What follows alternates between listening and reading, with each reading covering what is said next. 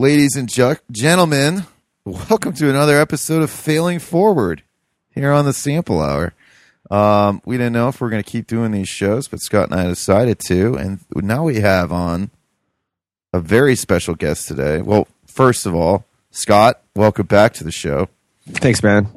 And we have a special guest today. He's in the course with us, the Profitable Urban Farming course.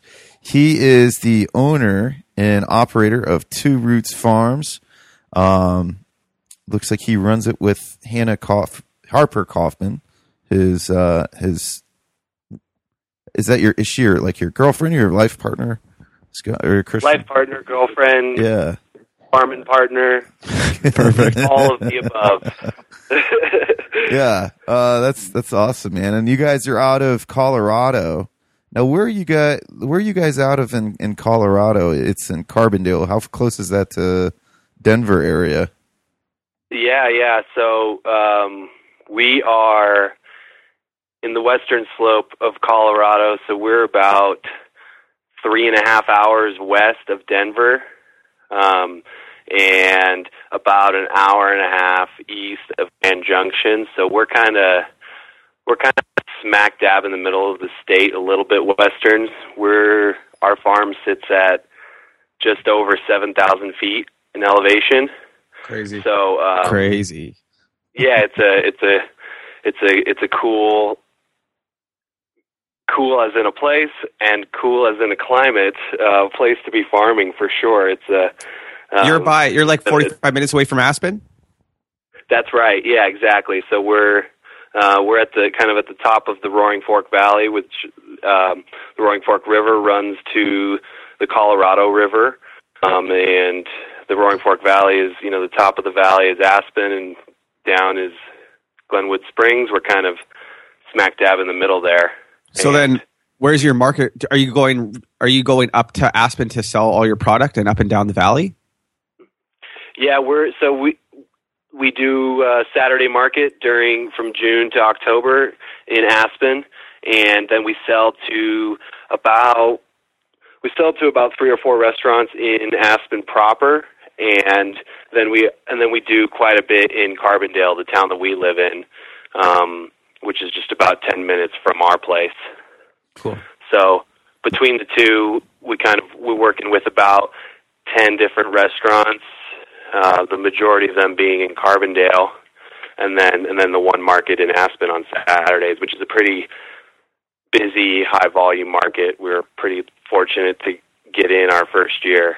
Yeah, I remember seeing you post. It was like after your first farmers market. You guys did some really good business that first day.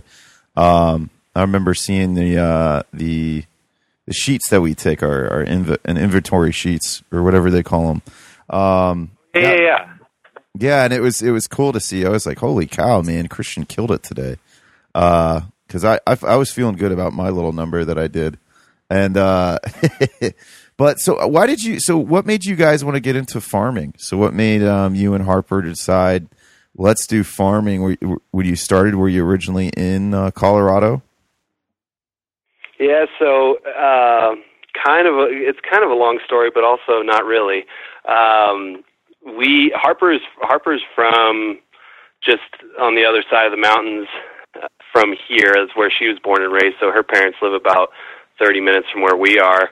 But we got started farming in Montana, where we went to school at the University of Montana, and I studied environmental studies, and we both studied climate change science and host of other things, but there we interned on the university farm there, the peas farm, which was kind of a cool way to get credits by spending 6-7 hours a week on this farm.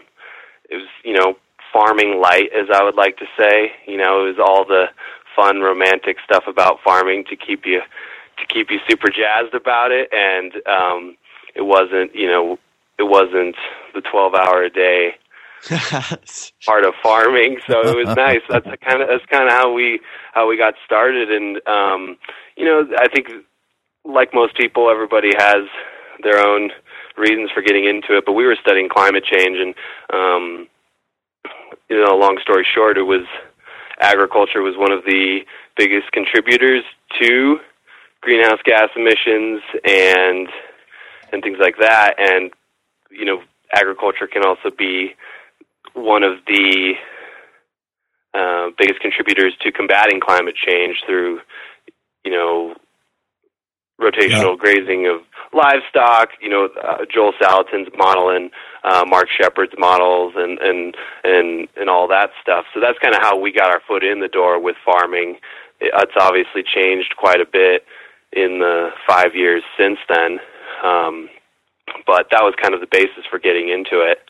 And, we interned on a couple farms, one in California, which was a larger 6-7 acres, veggies, and we milked 25 goats and had some pigs and sheep and some beef cows and the whole thing. And then we kind of, by luck, applied for this job to manage a farm out here where we are now.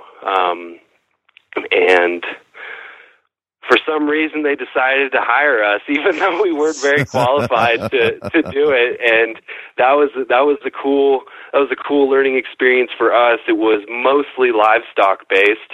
We farrowed about 40 pigs a year from some heritage breed large black pigs. Had a flock of about 100 sheep that we were rotating with a few hundred laying hens, and then did some meat chickens as well. And then our kind of big project with them was getting a 1 acre sort of market garden up and running, putting up some greenhouses and things like that. And that was an amazing learning experience. We got to have the opportunity to sort of learn on somebody else's dimes, as you could say it, and make a lot of mistakes that way. And after a couple years of doing that, it was just, we wanted to phase out of the animals just because we were really feeling overworked and not, we just weren't able to perform at the ability that we wanted to on, in the market garden with the animals. It was just kind of keeping everything going. It's really funny how everybody always wants to, like, that's what I did too. Like, your story kind of really resonates with me, because that's the same thing I was thinking about, like the climate change and everything, and agriculture just seemed like the most actionable thing to do, right? But like, I had dreams of having like this beautiful mixed farm with like animals, and part of it's going to be like wild and regenerative, and then after a little bit you just kind of get into it and you're like, fuck, that's going to be a lot of work. Like, I don't think I want to do that. Yeah. It was crazy. I mean, like, we would be in the middle of the summer with all the animal chores. I mean, we'd get to the farm at 6 a.m. and we wouldn't be done with just taking care of the animals until 10 o'clock or so, and then we could start on the veggie stuff, and that was just doing the animal chores. So if we had any other maintenance that needed to be done or major moves of animals, it was like, we weren't getting to the garden until lunchtime. By that time, it's 90 degrees outside already. Forget cutting your salad greens or whatever you want to do. So it was that was, yeah, exactly. It's just like we needed to focus a little bit, and we had the perfect opportunity to move away from where we were. We had a good friend who owns about 15 acres, not too far from where we were working, and we kind of went up to them and said, hey, do you know anybody who might be willing to lease a little bit of land to do some market gardening? And they had a little garden going already, and they were just kind of like, well, why don't you just come up here and do it? So that's kind of where we are now. That's pretty cool, man. Yeah, that's an interesting. It seems to be the story of a lot of different farmers, just like what Scott was saying, and it seems like, I think everybody, it seems like you have to pick which one you want to do, and that was something Ray Tyler said he was doing. Definitely to start. Yeah, definitely to start. I think if you're going to have additions to the operation, it seems like you need to be in a position where you can pay somebody else to do it. because otherwise or to manage something else, because otherwise you're just not going to have enough time, and your life's going to be miserable, and you're not going to be. I mean, like I think all of us kind of got into farming because we wanted to own our own time and we wanted to be able to enjoy our lives. And if you're more miserable farming than you were working a 9 to 5, what's the point in doing it? And I think that's exactly the thing to remember. No, right on. Is that your first year at this new property then? It is, yeah. So we moved up here about a year ago from now, and kind of we did a lot of late fall soil prep. Man, we figured out we were coming up here, and winter is pretty well set in at this point. This year it's a little warmer, but I just remember last year, like, we found out we were coming up here, and we bought some garlic from a friend, and we were just jamming garlic into, like, frozen solid oil. How'd the garlic but do? It was great. It was great garlic. It did so well. It was amazing. When did you when did you guys really start to focus in on we just want to be market gardeners instead of doing the animals and everything? Yeah, I mean, I think it really happened, at the end of last summer, after 2 years of 3 years really of doing both animals and vegetables. We both really love working with animals, and I think we both have that drive. And that little bit more of that homesteady desire of just really knowing our animals and knowing where our meat is coming from. But we also just wanted to be able to take a vacation or be gone for even 48 hours. Yeah. So it was like animals are great, but free time is better. So it was an easy decision for us, and you guys both know, getting up and running on the veggie side of things is way more approachable financially than getting up and running with an animal operation. I mean, like, if we wanted to get a few head of cattle, it's like all of a sudden you're $10,000. Oh yeah, you're $10,000 in, and that's just for the animals. Yeah, scalability seems to just be a huge bitch for animals, man. Like, because it's just so expensive. The inputs are so much more, and you got to get if you want to raise them properly, you got to make sure you have the right kind of feed, and the right kind of feed can cost, depending on how many animals you have, thousands of dollars a month. So I that makes perfect sense, man. Yeah. When did you guys find Curtis's course, and when did you guys join up in the secret community that we all have? Yeah, I know. We're lucky to have found it. That's for sure. I definitely, to just a plug. I know you guys do it all the time, but to anybody who is thinking about the course, I mean, the course has been absolutely instrumental in our success. 100%. Like, I can't stress it enough. It's been incredible for us. But as far as when we kind of figured out a little bit, we went to PV2. Was that 2 years ago? Yes. Yeah. And we had just read. I think we had just read JM's book. And, that was definitely, making us raise our eyebrows a little bit. And then we also saw Curtis's talk as well. And I think it was seeing JM and Curtis at PV2 and Luke. Luke gave a really good talk as well. And it was just kind of all those things put together of, these guys are, talking about operations where, they're making some decent income and, low overhead. I think that was kind of our big thing, was just finding a way to get in without totally stressing ourselves out. Yeah. and then kind of went from there. Yeah, I'd say that was kind of where it all began for sure. Where we kind of made that switch from okay, let's focus a little bit more on the market gardening thing.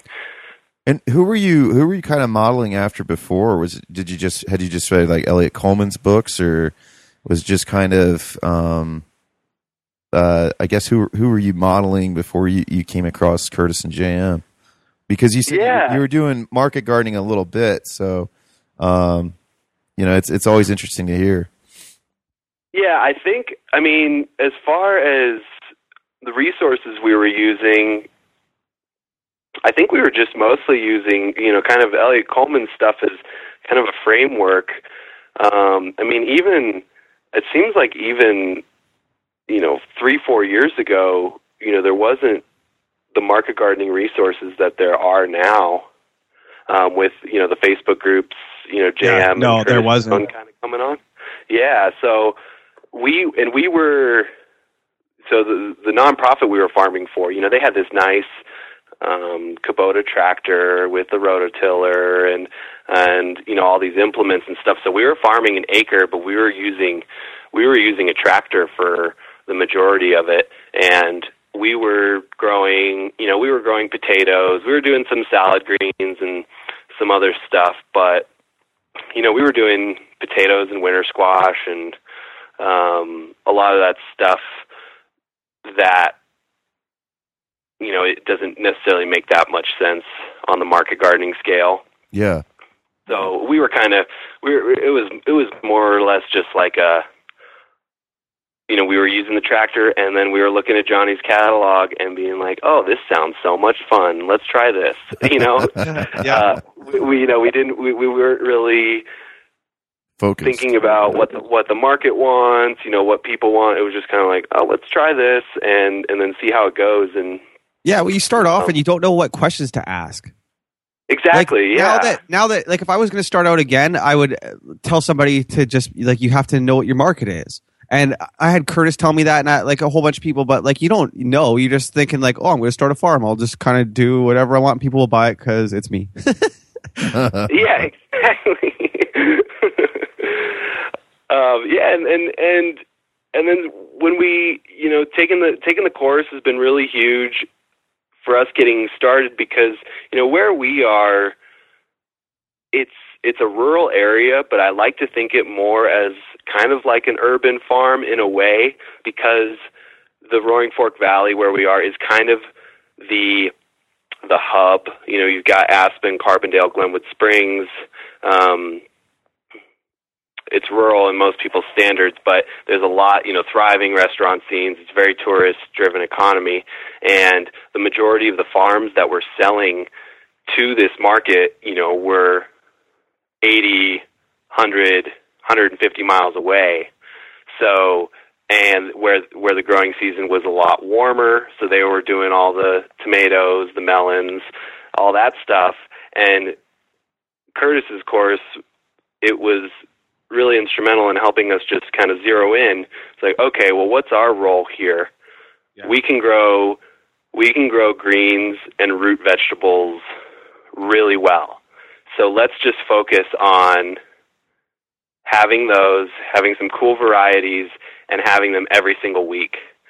And that's kind of what we based our model off this past year, and it worked really well for us because we came into the Aspen Farmers Market. Some growers, I think they were a little bit hesitant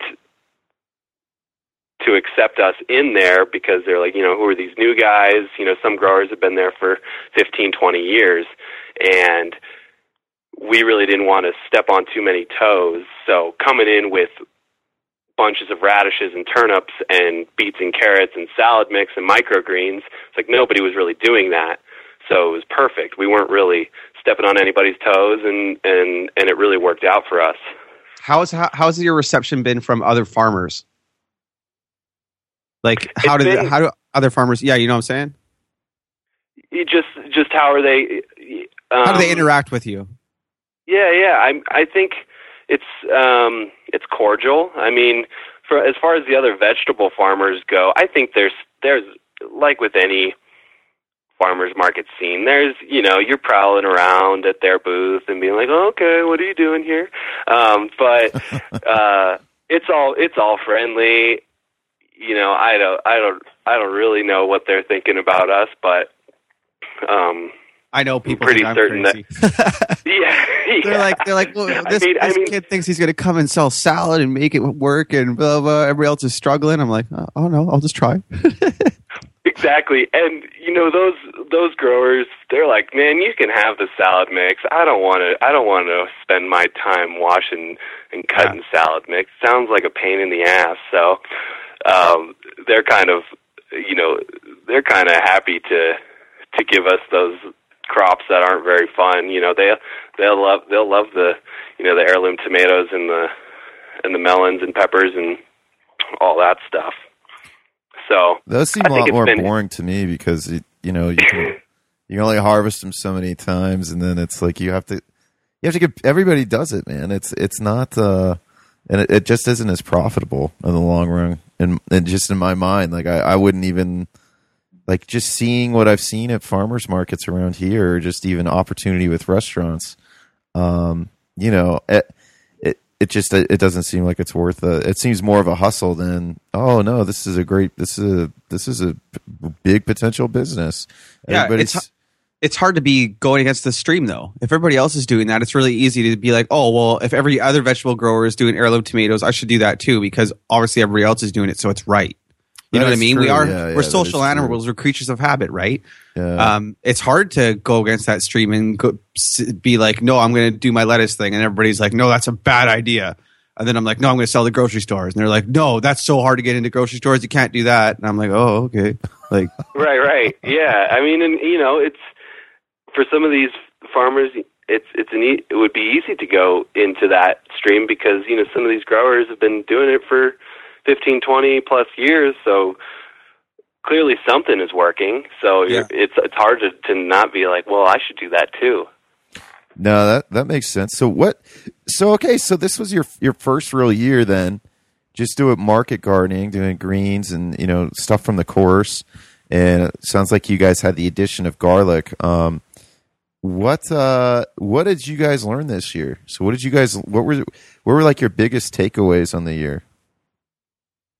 Yeah, our biggest, for us was, crops aside, was we're really lucky to have a really strong restaurant scene and chefs that are super supportive, and it's Aspen, Colorado, so they're charging high dollar for a lot of their stuff, so they're willing to pass that along to the farmers as long as the quality is there.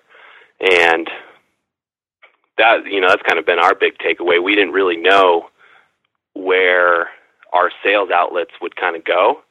The farmers market was huge for us. We knew that would be high volume and a good decision, but the restaurants, it just really took off. We got to the point where we just kind of had to stop calling people because we had our core of 5-6 restaurants that were buying us out. That's cool. Which was awesome, and we just kind of, it was, I think I got some numbers here. It was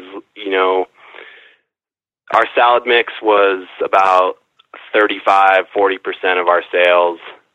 Microgreens, which was basically just pea shoots, sunflower shoots, that was 20%. So those two items, that was 60% of our gross income right there. And then carrots, turnips, radishes. I think those 5 right there are probably about 75% of what we were doing. And so for us, it's just going to be kind of increasing that a little bit, and more with the root veg, just maintaining consistency with that stuff is kind of where we're looking towards for next year. Nice. Yeah. So what? So are you going to scale back then on the root veg, or like garlic or anything like that?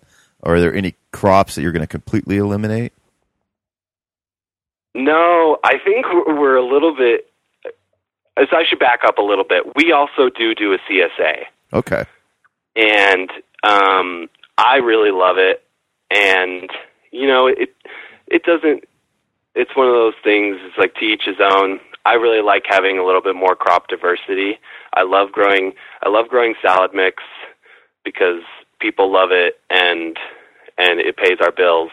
But I don't want to be a salad farmer either. That makes sense. So, I really love growing green beans and snap peas and garlic and onions and all of those things that kind of have that more seasonality to them, are always a signal of the change of seasons, and I really like that.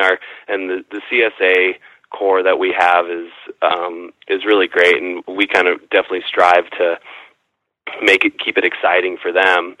So we're the two of us are operating on a half an acre. We're adding another quarter acre next year, so we can kind of add some more fun stuff, some more brassicas, broccoli, cauliflower, which we're excited about. And to kind of make that work for us, we're going to do broccoli and cauliflower, and in between we're going to do Salanova heads within the beds of broccoli and cauliflower to kind of make those beds pay.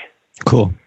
Yeah. So that's going to be kind of how we can make that one work a little bit, and then we're going to definitely up the carrots and beets, because it's really nice to have those storage carrots and beets for us, because the winter season is even bigger than the summer season here because of the skiing. So it would be real. We're trying to kind of find a meld of that, the market garden, fresh produce with some storage crops, so we can maintain that cash flow into the winter months. Now, are you guys looking to do any season extensions so you guys can keep going? I see you guys do have a little caterpillar tunnel in the photo on your website. Yeah, we do. We've got one 12 by 70 foot caterpillar tunnel, and then we've also got a small. I think it's a 24 by 36 poop house that was already up here, that the owners were growing some summer stuff in, and so we have those two planted out in some Salanova, red Russian kale, and spinach that we've just been slowly harvesting and kind of metering out so we can keep that going through the winter. And it's just taken off, and it's in a really good spot right now that we're getting some cold nights. So we've got that a little bit to get a little bit of cash flow, and then we've got some carrots that we're continuing to sell, mostly just to one restaurant. But aside from that, we're kind of slowing down this winter. Totally. It's your first year. Yeah, we're stoked on. It was a good year. No need to drag it out too much more, and just kind of call it good and reset next year. That's exactly how I feel. I've been working on my farm for like a year and a half, and then I kind of shut it down at the end of last month, just for not because my season was like the weather was done, just because it's kind of how all my sales and stuff ended. And I kept a couple customers, but man, I've been doing nothing for the past month, like no farming stuff or minimal. And it's been awesome. Like, honestly, it's been so great. I've got to like go do stuff and hang out with people. Oh, it's just what? Yeah, I know. Yeah, no, it's so important to just reinvigorate yourself, and that's why we're farming where we are, because we have distinct seasons, and it snows a lot, and I would it's assume it's a great way to shut down. I would assume that going forward for you guys, if you guys are going to stay in this town that season extension and using plastic and stuff is going to be quite a big deal for you, because like I know, and anybody that's been at elevation knows that you have like fluctuations really fast in weather. And all of a sudden, one day you can just have snow when you didn't expect it, or hail when you didn't expect it, and your whole crops can be like completely wiped out, right? So anything undercover is a lot more safe. Absolutely. It's funny you mentioned hail, because we had a pretty big hail event on July 3rd, which was right. Oh man, it was brutal, and we lost virtually all of our greens that were outside. Shredded lettuce. Shredded lettuce, shredded kale, shredded Salanova, everything. Some stuff rebounded.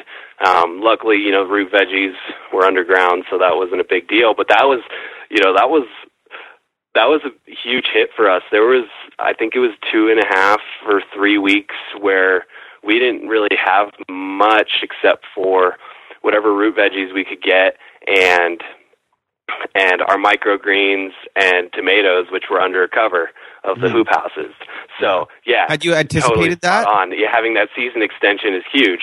Yeah, did you anticipate having freak weather events, or was it something where you're like, oh shit, I didn't expect that to happen?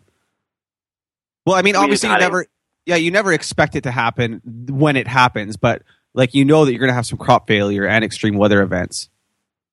Yeah, and to be honest,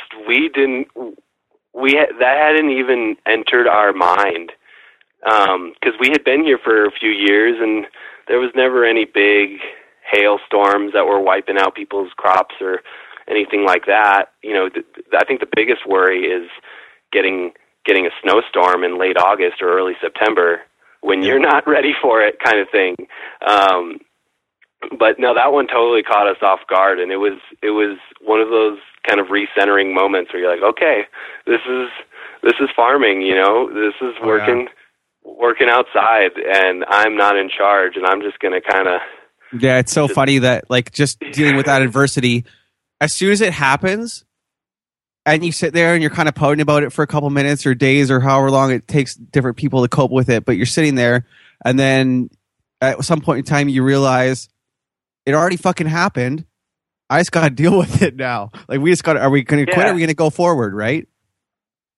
Absolutely. And our community was so, our CSA members were totally understanding. We had some farmers near us donate some stuff for our CSA, and our restaurant customers, they were totally chill with it. One of our restaurant customers invited us. He kind of, he texted me. He's like, hey, is there anything we can do?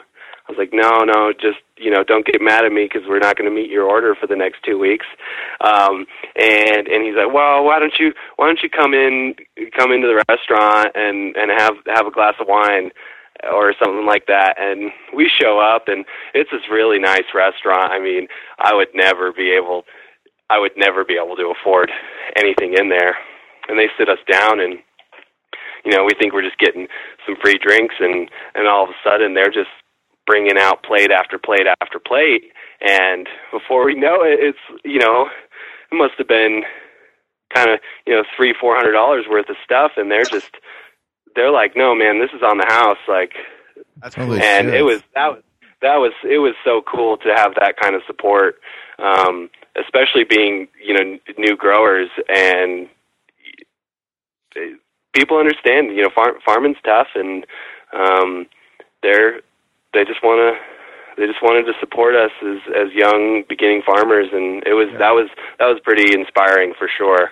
That's and we've cool. just been kind of trying to reciprocate the love as we've been able to since we've recovered. That's great, man. When did your mindset shift from we want to have this idealized, like I'm sure that when you were back in Montana going to school that you had like this idealized version of what farming was, right? You weren't really thinking that this was a business. But now it seems like that you're Like you're like, I want that quality of life. I want this. I want this. I want this. Like just from talking to you, I can tell that you're thinking of this more as a business. So when did that mindset shift? Like how did that happen? When did you go from, oh no, we need to make this work? Yeah, that's a good question. I guess it was probably when we started thinking seriously about it being our own business. I mean, for once you take out that biweekly paycheck from your employer, all of a sudden it's real. Let's crunch the numbers and see what's going to pay the bills for us. And so I'd venture to say it was probably in the last calendar year, maybe a little bit more, where we really started to think about it as a business, which is right when kind of the course came into the mix. Yeah, that's kind of the same as me. I was working with my dad at a shop, and then he's like, we're shutting our shop down in like 2 months. And all of a sudden, all these dreams I had about farming, I was just like, I need to pay my fucking bills. Like this needs to work as a business, because if I want to do this full time, it needs to work. I can't be going in debt for this shit. Right. And in our case, we did take on some debt to get rolling. And what did you guys purchase when you got rolling? Did you get like a BCS, or did you get all the stuff that is recommended in the course? Yeah, we've the property owner, they also have a BCS, which was pretty nice. We did buy we got a rotary plow and the power harrow to add on to it. Is kind of the JM bed prep model, and we put up a Caterpillar tunnel. Got kind of the standard, all the hose and hand tools, and we did build a trailer walk-in cooler based off of the kind of the CoolBot model. And how is yours working, by the way? I think I have to contact CoolBot. My trailer's it gets cold, but it only it keeps resetting at 50 degrees. I don't know why. It blows cold air out and then it resets. So not to just interesting. Not to just distract it. I know it was installed properly, so yeah, I know sometimes those things get a little. I've never had issues with them, but I mean, they can bug out like anything else, I'd imagine. But it's worked really well for us. We spent, I think, including the trailer, I think we spent about $4,000 on that. Me too. And how big of a trailer did you get? We got a 10 by 12. Oh wow, nice. Or no, excuse me. 8 by 12. 8 by 12. Yeah. So that's a big one. Yeah. And it's an 8 by 12. And it's worked really well for us, especially at the farmers market, because dealing with fresh greens. I mean, and where we are, it's hot and dry. Like, you can't just have your kale bunches or just sitting out all day. They'll just turn to wilted garbage. So we really wanted to have some cold storage while we were at the market, so we could always be kind of shuffling things around and making sure everything was really fresh looking, really cool, really appealing. So that was huge for us, and I think just overall set us apart from anybody else that was selling any greens. Yeah, that's one of the things that I had an issue with about the farmers market. I don't know why. I'm kind of angry at farmers markets, but but that was one of the things, is that I'm sitting there in the heat and it's just me there, right? But all my products just sitting out in all this sun, and I'm just like, man, this is such a disservice to my product. This is such a disservice to whoever's going to get my product. Just it being out here and it's just going to shit all day long. Like if someone comes at the end of the day 100%. to the farmer's market, it's killing me. Absolutely. And And yeah, each farmer's market's different, and I totally hear you on the farmer's market frustration. We're fortunate that our market, when you apply, you apply if you want power too. So they'll put you on a corner spot where you can get access to power. So that's kind of awesome. what we did, and it was primo. So a lot of times it was we kind of. Harper and I kind of tag team the market. It was, there were times when we really needed 2, maybe even 3 of us at the market, and then one of us would go around doing restaurant deliveries while the other one was at the market, and then a lot of times, we'd have some leftover stuff, and we'd just try and hustle and push it to some of the restaurants before we left town. And the nice thing is it was keeping cool in the cooler the whole time. That's great. So we'd always try and have an empty trailer on our way home. Yeah. Now, is that your only walk-in cooler space then? It's just the trailer? We do have another smaller cooler that just stays at the farm. It's mostly for the CSA boxes, but we use that during the week, and then on Thursday or Friday morning, we'll power up the trailer when we're getting ready for market and start loading stuff into that. So the trailer's really only in action Friday through Sunday during the growing season, and then now it's out of commission until next spring. Cool. What did your startup costs end up being about? Yeah. I haven't really separated out the kind of capital expenses from just general yearly costs. Yeah. But overall, we spent about $37,000 in expenses, and then we grossed about, as of right now, we grossed about 85. Yeah, that's crazy. That's awesome. Yeah, so definitely.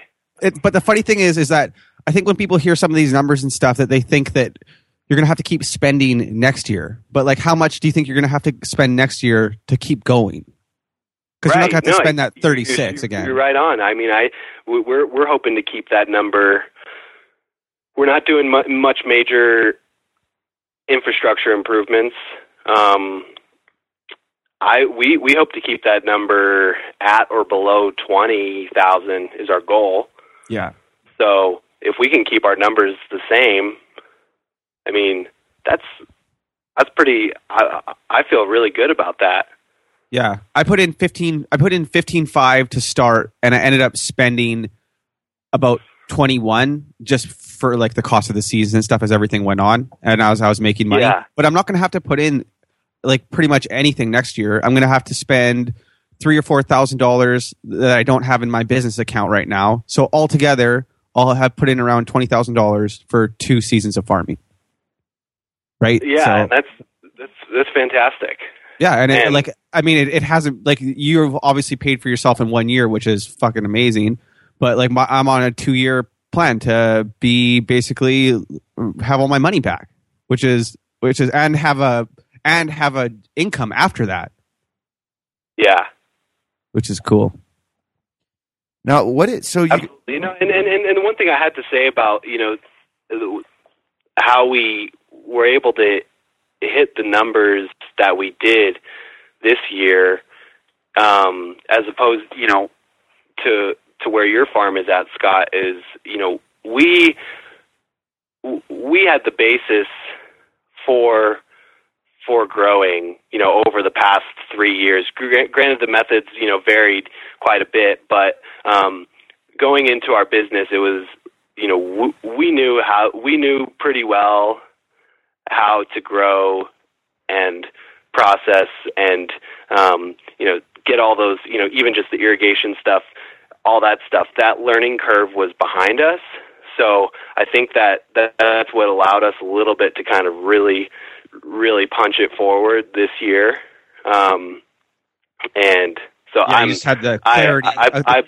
Yeah, exactly. And we were able to just kind of focus on the marketing and getting that consistency on our crop successions down, which we were already working on the years past. So you're gonna see those numbers sooner than you think. I would imagine. It's just funny because it's like when you're learning how to drive, and the first time you go driving, you're hands at 10 and 2, eyes on the road, doing everything. You don't have the radio on because it's fucking distracting, right? And your eyes on the road the whole time, and you're and then all of a sudden, like 6 months later, you're eating hamburgers and sitting in the road while you're driving down the road, texting everyone because you got mad skills now. It's just all behind you, right? You just have the clarity of being there, done that before. But I think that sometimes at the beginning, it's just so overwhelming. You just have so many things, and you don't know what to focus on. I don't know what's important. Like, is there a big difference if I choose between these two varieties of radish, or should I even grow radish? Like, I don't know, because I don't know what my market is. And there's all these different things. And I think that being part of the course and having people to even just post about and bounce ideas off, and like Drew will comment or you'll comment or someone else, whatever, it just helps so much having that community there. Absolutely. I couldn't agree more. Yeah, I'm a big fan of the community. What I was going to ask something else. I was just thinking about. I've just been enjoying hearing Scott grill you with questions here. Me too. Yeah. What? So you guys moved out to somebody else's land. They let you get leased. So you're leasing their land. Now, does it come with housing, or did you guys have to provide your own housing? Do you guys live right on site? Like, how is that set up? Yeah, we've got a pretty unique deal because these people, we were friends with them before we ventured this deal with them, and so I guess a little bit of background. They were gardening here. They were doing kind of a small CSA with their friends. I think they had about 10 members, and they have a flock of chickens, some beef cattle, and the gentleman that owns the property, he does a lot of, his main thing in the summertime is haying. So he leases about 100 acres all around us and manages the grass for hay production, and then he's off working in the ski area in the winter. So they built a garage with kind of a ADU apartment above 2 years ago, and basically our kind of deal with them was they wanted to keep the CSA going, and so we increased the CSA membership enough to cover our rent and utilities and kind of lease, it's kind of loose. So basically we aren't exchanging any money to be living here and using their land. They keep the CSA money, and that's kind of operated under their farm name, and we just provide the veggies for it. And then we also help them. It's a nice kind of old school handshake deal that's working out really well. We help them out when they need a hand, whether it's irrigating their hay fields or, doing some animal chores for them, processing chickens, that sort of thing. We kind of help them out with that, and they'll let us use, some infrastructure, and it kind of, the money from the CSA, more or less, is what pays for us to be here. So how many members is the CSA? It's 30. Okay. So it's about $510 a share. So I think it's about, what is that, about 14 grand or so. Yeah, something like that. So that's kind of more or less our agreement, and then we'll pay for some utilities if we're really using a lot of energy, like if we've got both coolers plugged in and running microgreen lights in the shop and that sort of thing. But aside from that, it's kind of a little bit of a of a give and take, which has worked really well for the both of us. Just both parties being pretty flexible. How big is your microgreens business? How many pounds? Like how many pounds would you do a week?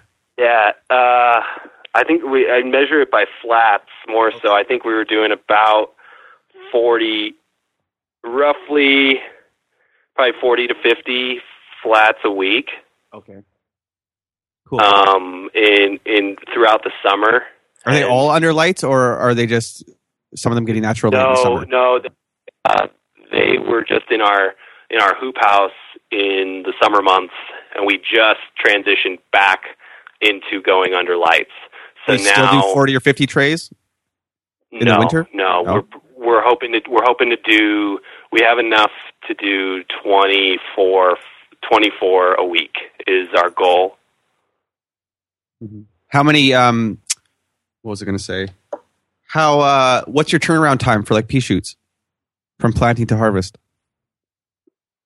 Right now, we're actually just in the middle of our first crop, and it's probably going to be about. I sowed those last Sunday, so they'll probably be ready by Friday. So I think we're looking at 12 days. Yeah, that's 12 days. Cool. And then, so with that land, how much total acreage do you guys? I know this is back to the land. How much total acreage do you guys have access to if you wanted to scale up? Like how much would they lease to you? I think we would only feel comfortable with doing about an acre, which is kind of close to where we're going to be at this year. You know, the interesting thing about where we are is water availability.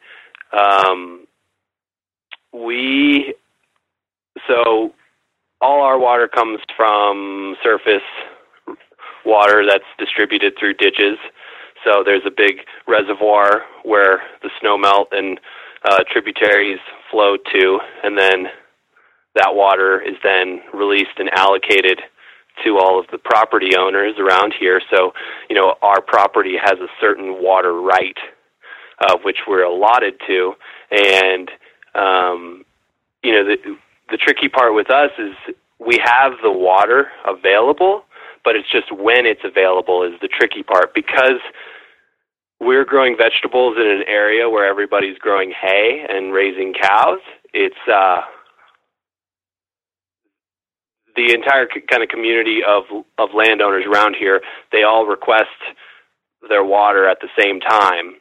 So, you know, the water doesn't go on until mid-May.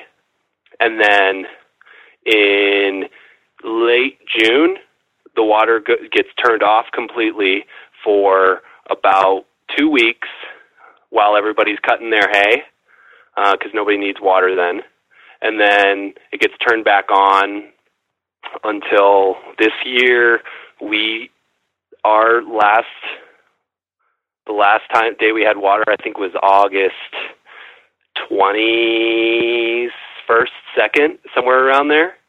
So we built a pond this spring to get us enough water to get through those times. So we got about 5 weeks of extra water with that pond at the current scale that we're at. So it's kind of a tricky thing. Is, you know, we have the water. It's just how do we capture it for when we need to use it?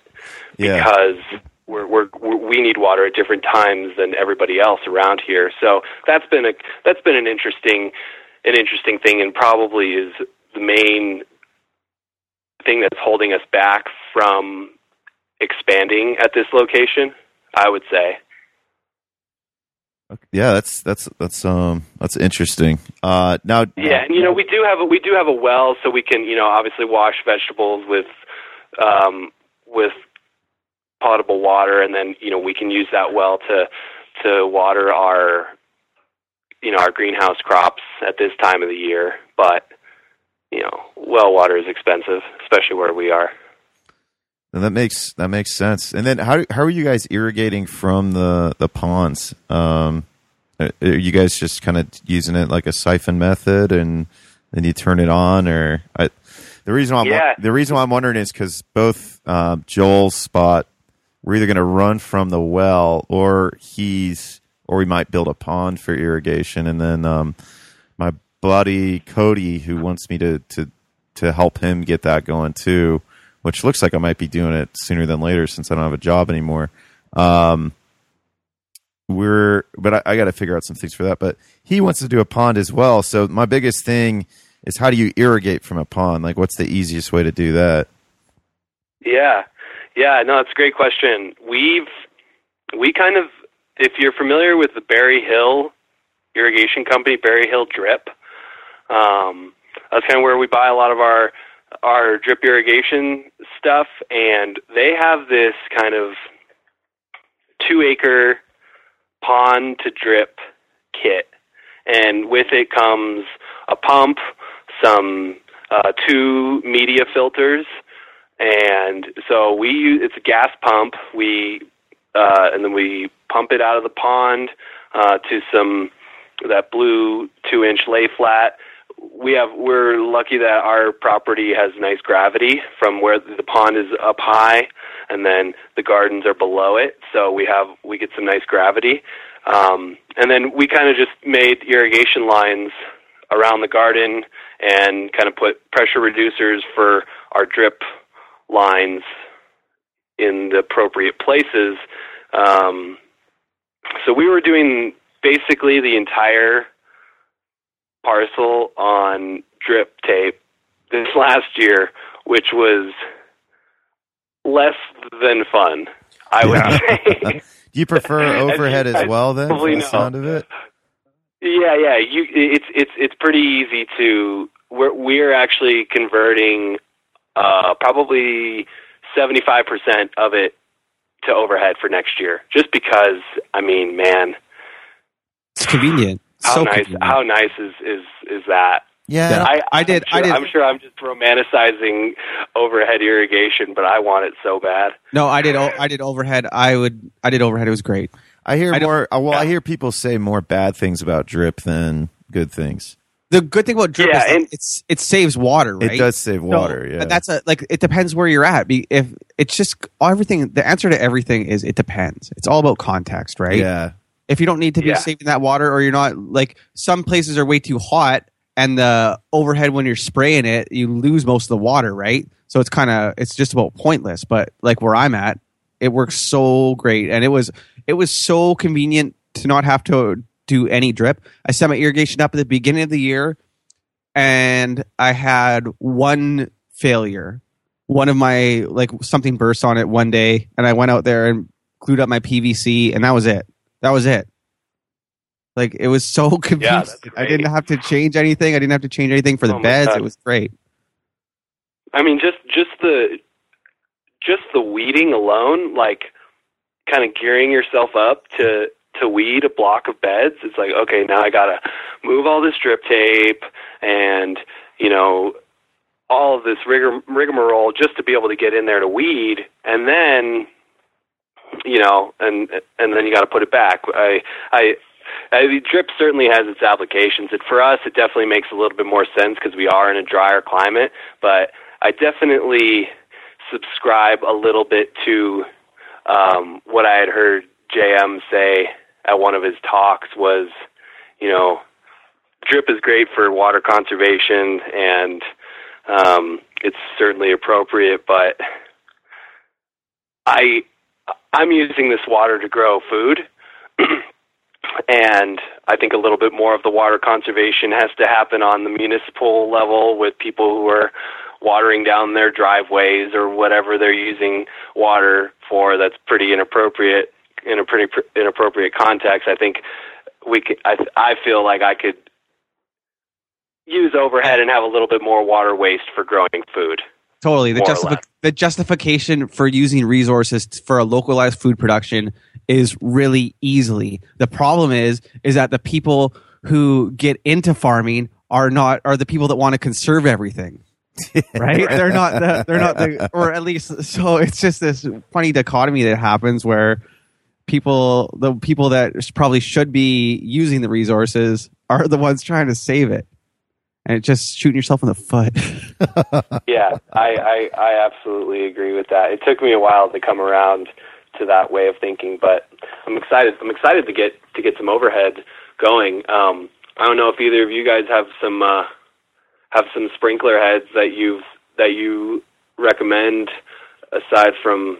I've been doing some research, but I don't know if you guys. No, have had I would. with You know what? My sprinkler heads that I use, I was only doing. I had like 30 inch beds, 25 feet long. So my plot wasn't that big. I just went to we had I live in a really big agricultural community, like an industrial agriculture community. And so there was this really good irrigation store like a mile down the road from me. So I went there and I took him my plan and I showed him the course material and I was like, okay, this is what I need. And I showed him like all the couplers and stuff. And then he like drew me a completely different thing with like an in-ground, just regular home lawn kind of setup. You know what I'm saying? With those pop-up head sprinklers and stuff.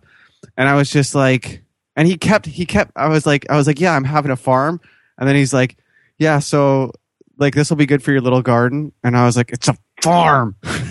And then I just kind of, I don't know, I just say what he said. But I would definitely change it up a little bit next year. I don't have like, I was running PVC over top of the ground. I just ran it like hard lines, but I would do a lot of things differently this year. But like you just get overwhelmed sometimes with your decisions.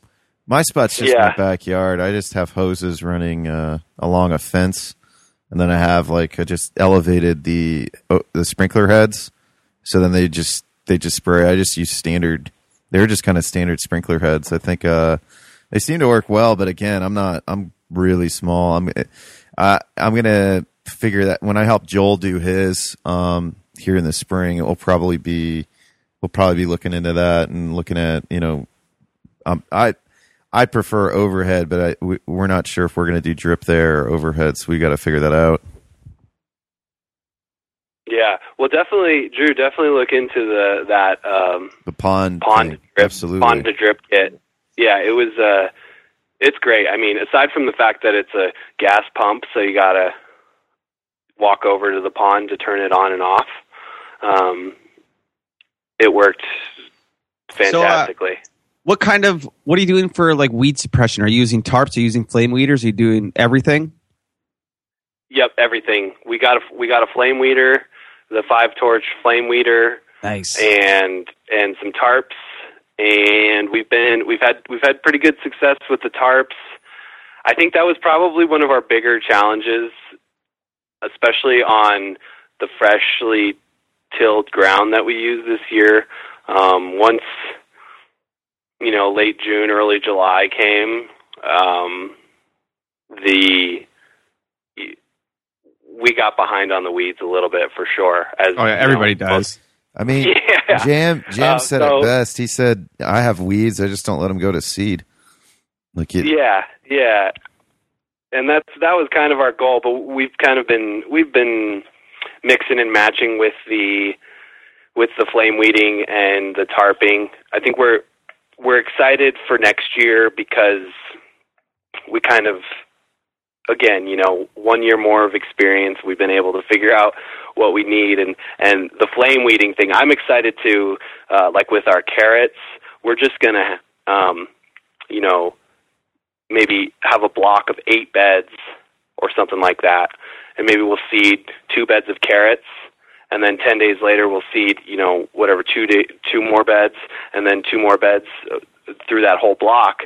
And I'm excited to just leave all those beds open and watering them the whole time, and just flame weeding them and flame weeding them and flame weeding them, just to get all those cycles of weeds through. So I'm excited to see how that turns out.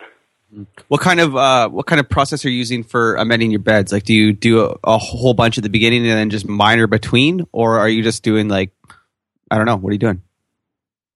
Compost? Yeah, we're using a lot of compost right now.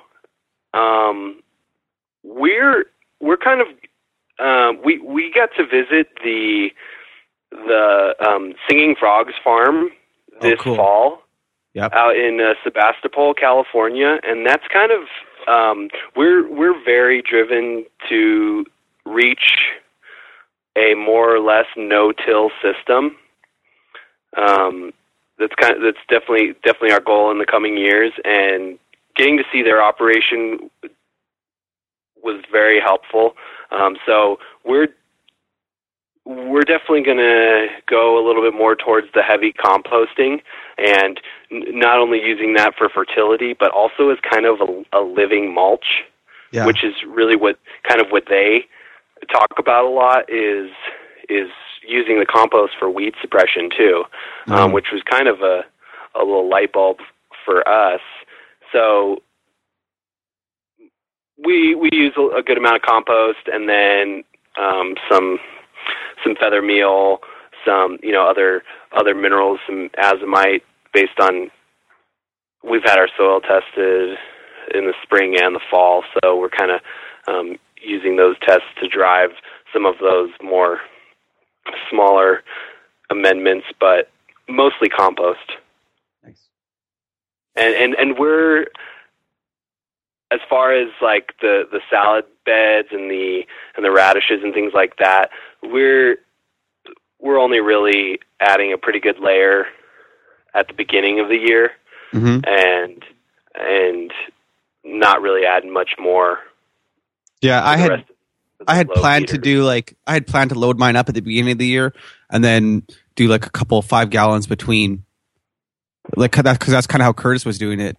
And then I was talking to Curtis, and he's like, man, the only reason I do it like that is because I don't want to schlep around all that compost to all my different plots. He's like, if I had my own plot, if I had a big plot, I would just load them up at the beginning. It's just way less work. And then that's what I found too, as the season was going, and there's so many things to do. There's so many things to do, and it was just like I'm pulling stuff out, and man, it would have been so nice to not have to worry about putting extra stuff in there, or just put minimal stuff, right? Because there was definitely some times where this year where I didn't, like, I knew I should have put more compost in there or more amendments, but I was just like, man, I'm tired. We can't do it all. Yeah. Yeah, we're doing because Joel, because he just bought his house. He's got that, like 2 acres, and I think we just built we built a ton of beds, and we're spreading leaf compost on it now. We're getting free leaf compost from the city, so we planted everything out with some cover crops, and now we're just spreading leaf compost on top of it. So, and it's a fully composted product, or is it more like a leaf mulch? Yeah, it's a leaf mulch. Yeah, my apologies. Yeah, we're doing leaf mulch there, and then we're going to put wood chips in between the beds too in the springtime, because we just in the walkways, and then that way, every year we can just at the beginning of the year, just like kind of what JM does is now with the new is with the power harrow you just dump you basically till up the used wood chips that've already been sitting for a year, and then you throw them on top of the beds. So I think we're wanting to get to, that was kind of our idea before we were like, before I even signed up for the course. Like you can, like when I first set up my backyard, I got free wood chips from the city for my public plot that was down the street. So I was just taking that, and then I got rid of the public plot, and now I don't know. I'll probably go back to getting wood chips. It's my backyard. It's tough because I got to get behind my house, and I don't know. It's a bitch to get stuff back there. But where Joel's at, it's a little bit different. I think it's just kind of like what. So I use a lot of mushroom compost in my back because I got there's that spot where I could get cheap mushroom compost. It's compost that's pretty good quality. But like what Scott was saying, it's all about context, man. Like Curtis does does a lot at the beginning, and then a little bit during the year. But if you have access, or you have access to a tree mulcher or something that could just come and dump a tree trimmer that chips all the trimmings and the trees that he cuts down, and he could just dump it at your place for free, then it's a good free resource. So it all depends, man. I know through cities though. I mean, a lot of times if you just contact your city, they'll dump leaf mulch, and then you can use leaf mulch as well. So I don't know. There's a lot of options. I guess that's what I'm trying to say. Absolutely. There is a lot of options, and it's funny when you're choosing, because you're like, oh, what do I have to do? And it's like, or at least me, I just panic, right? And I'm like, oh no, like what's the best choice? I just want everything to be awesome, right? Yeah. So I'm panicking, and then like now looking back, I'm like, oh, those weren't big decisions. Those were little decisions. The thing is that you're not really like the crops that we're using in the course and stuff. They're such light feeders. You're not really gonna mess shit up long term in one season by putting like mushroom compost or a different type of compost or wood chips or something like that, right? You're not gonna like really hoop yourself unless you put something like toxic sludge on there, right? Yeah. But like, it's just so funny when you're at the beginning though, and it's just like a panic. It's a lot of stress, right? Because you just have no idea how much that decision is going to affect everything. And it turns out it's probably not going to be as bad as you thought. Yeah. Right. No, that's spot on. It's like you're learning from all these people, and they'll say one thing, and you really take that one sentence that they say to heart, and you're like, man, this must be a really important piece to the puzzle, and you're fretting about something that is probably not going to make or break the quality of your crops. Yeah. Well, great guys. I guess we could probably end on that. What do you guys think? We've been going out for about an hour and 15 minutes, Christian. It's been really fun, man, to have you on. And Scott, you as well, man. You asked different kinds of questions. So this is you're the first co-interview of me and Scott. You're the first guest. There you go. Feeling forward, Christian. It's an honor. It's been a lot of fun. I appreciate you getting me on here. It's fun to shoot the breeze with other course members. I hope to hear some more of them on the podcast in the future. Yeah, man, it should definitely be. I ain't got a job anymore, so I can I have more time. So there you go. So so people, if you want to follow Christian's work, if you're in his area, and you want to check out his farm, or you have questions for Christian, go to tworootsfarm.com. You can actually go to the About page or the Contact page. It's a really nice website. You got to contact us, and you can email Christian right through the site. So that's pretty cool. So if any other way that you would like people to get a hold of you, Christian? No, I think that's perfect. Okay. Website, yeah. And then and give our Instagram page a thumbs up, a like, follow. Yeah. At Two Roots Farm, we get some photos up there and stuff. So yeah, I just followed you guys. I realized I wasn't following you. Okay, well, great. Well, Christian, thanks for coming on the show. Scott, thanks for joining me as well. And yeah, we appreciate you guys listening to another episode. See you, everyone.